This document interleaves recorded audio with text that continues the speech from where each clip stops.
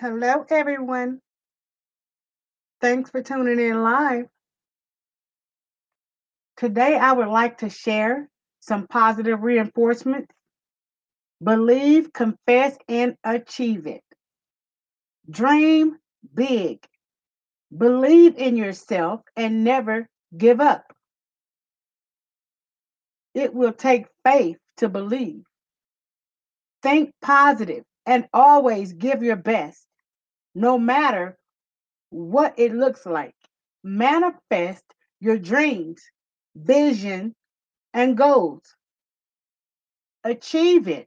Whatever a man or woman's mind can understand and believe, it can be accomplished.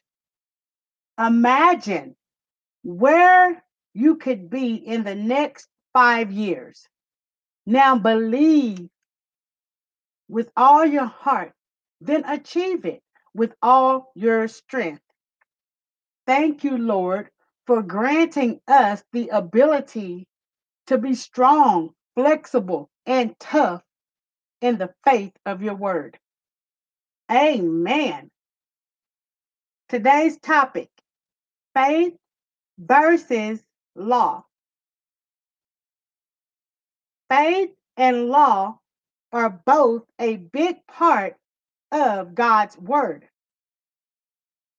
Without faith, we absolutely cannot approach God because we must first believe that He is God. On the other hand, without law, we would not know what God's standards for our lives are. There is a purpose for both faith and law. God created and was pleased with both. The law was given to Moses on Mount Sinai. The law contained over 700 statutes, judgments, and commandments, all organized under the Ten Commandments. The purpose of the Ten Commandments are simple. They teach us how to act. Ecclesiastes chapter 12, verse 13 says, let us hear the conclusion of the whole matter. Fear God and keep his commandments, for this is the whole duty of men. We have a duty, every man and woman created in the image of God. We must follow all his commandments without twisting them to fit our lifestyle or choosing to follow the ones we like. The actions we take by following God's law determines our place in the kingdom of heaven. The Apostle Paul teaches us, according to Galatians chapter 3, verse 24, the law was our schoolmaster to bring us unto Christ, that we might be justified by faith. The Greek word for faith is pistis, which means persuasion or moral conviction.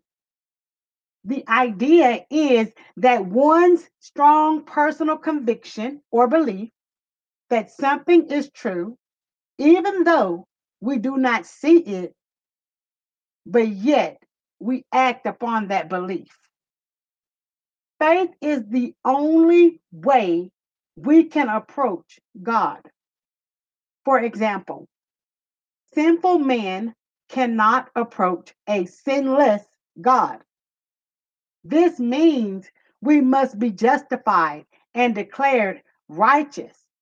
Romans 3 and 28 declares, therefore, we conclude that a man is justified by faith without the deeds of the law.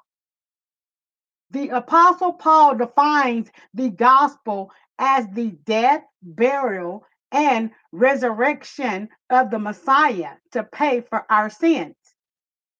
We must possess the kind of faith that allows us to approach the living God. Amen. We must believe that Jesus, the Messiah, died and he was buried and rose again to pay for our sins.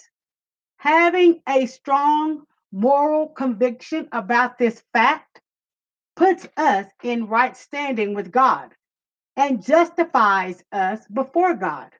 Thank you, Lord. Now that we understand faith, we can approach a sinless God. Glory. The law of God does not change.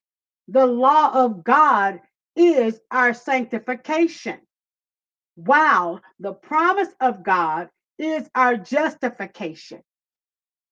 If we want a blessed life right now, we need to practice the law of God. But first, we need to have faith, believing He is God. It is by practicing the law of God that we will receive His blessings rather than His curses. Romans chapter 4, verses 13 and 14 speaks to our hearts. It was not through the law that Abraham and his offspring received the promise that he would be heir of the world, but through the righteousness that comes by faith. For if those who depend on the law are heirs, faith means nothing, and the promise is worthless. I encourage you to take a positive look at the opportunities and possibilities of the future. Begin to speak those things that you can't see yet as though they already exist. If we have real faith and trust God completely, then we will do good works. However, our achievements will not be based on good works. Our works will be done out of respect and love for God in obedience to Him alone. Have a blessed day. Tune in live for Monday's episode. I commission you. Go and change the world.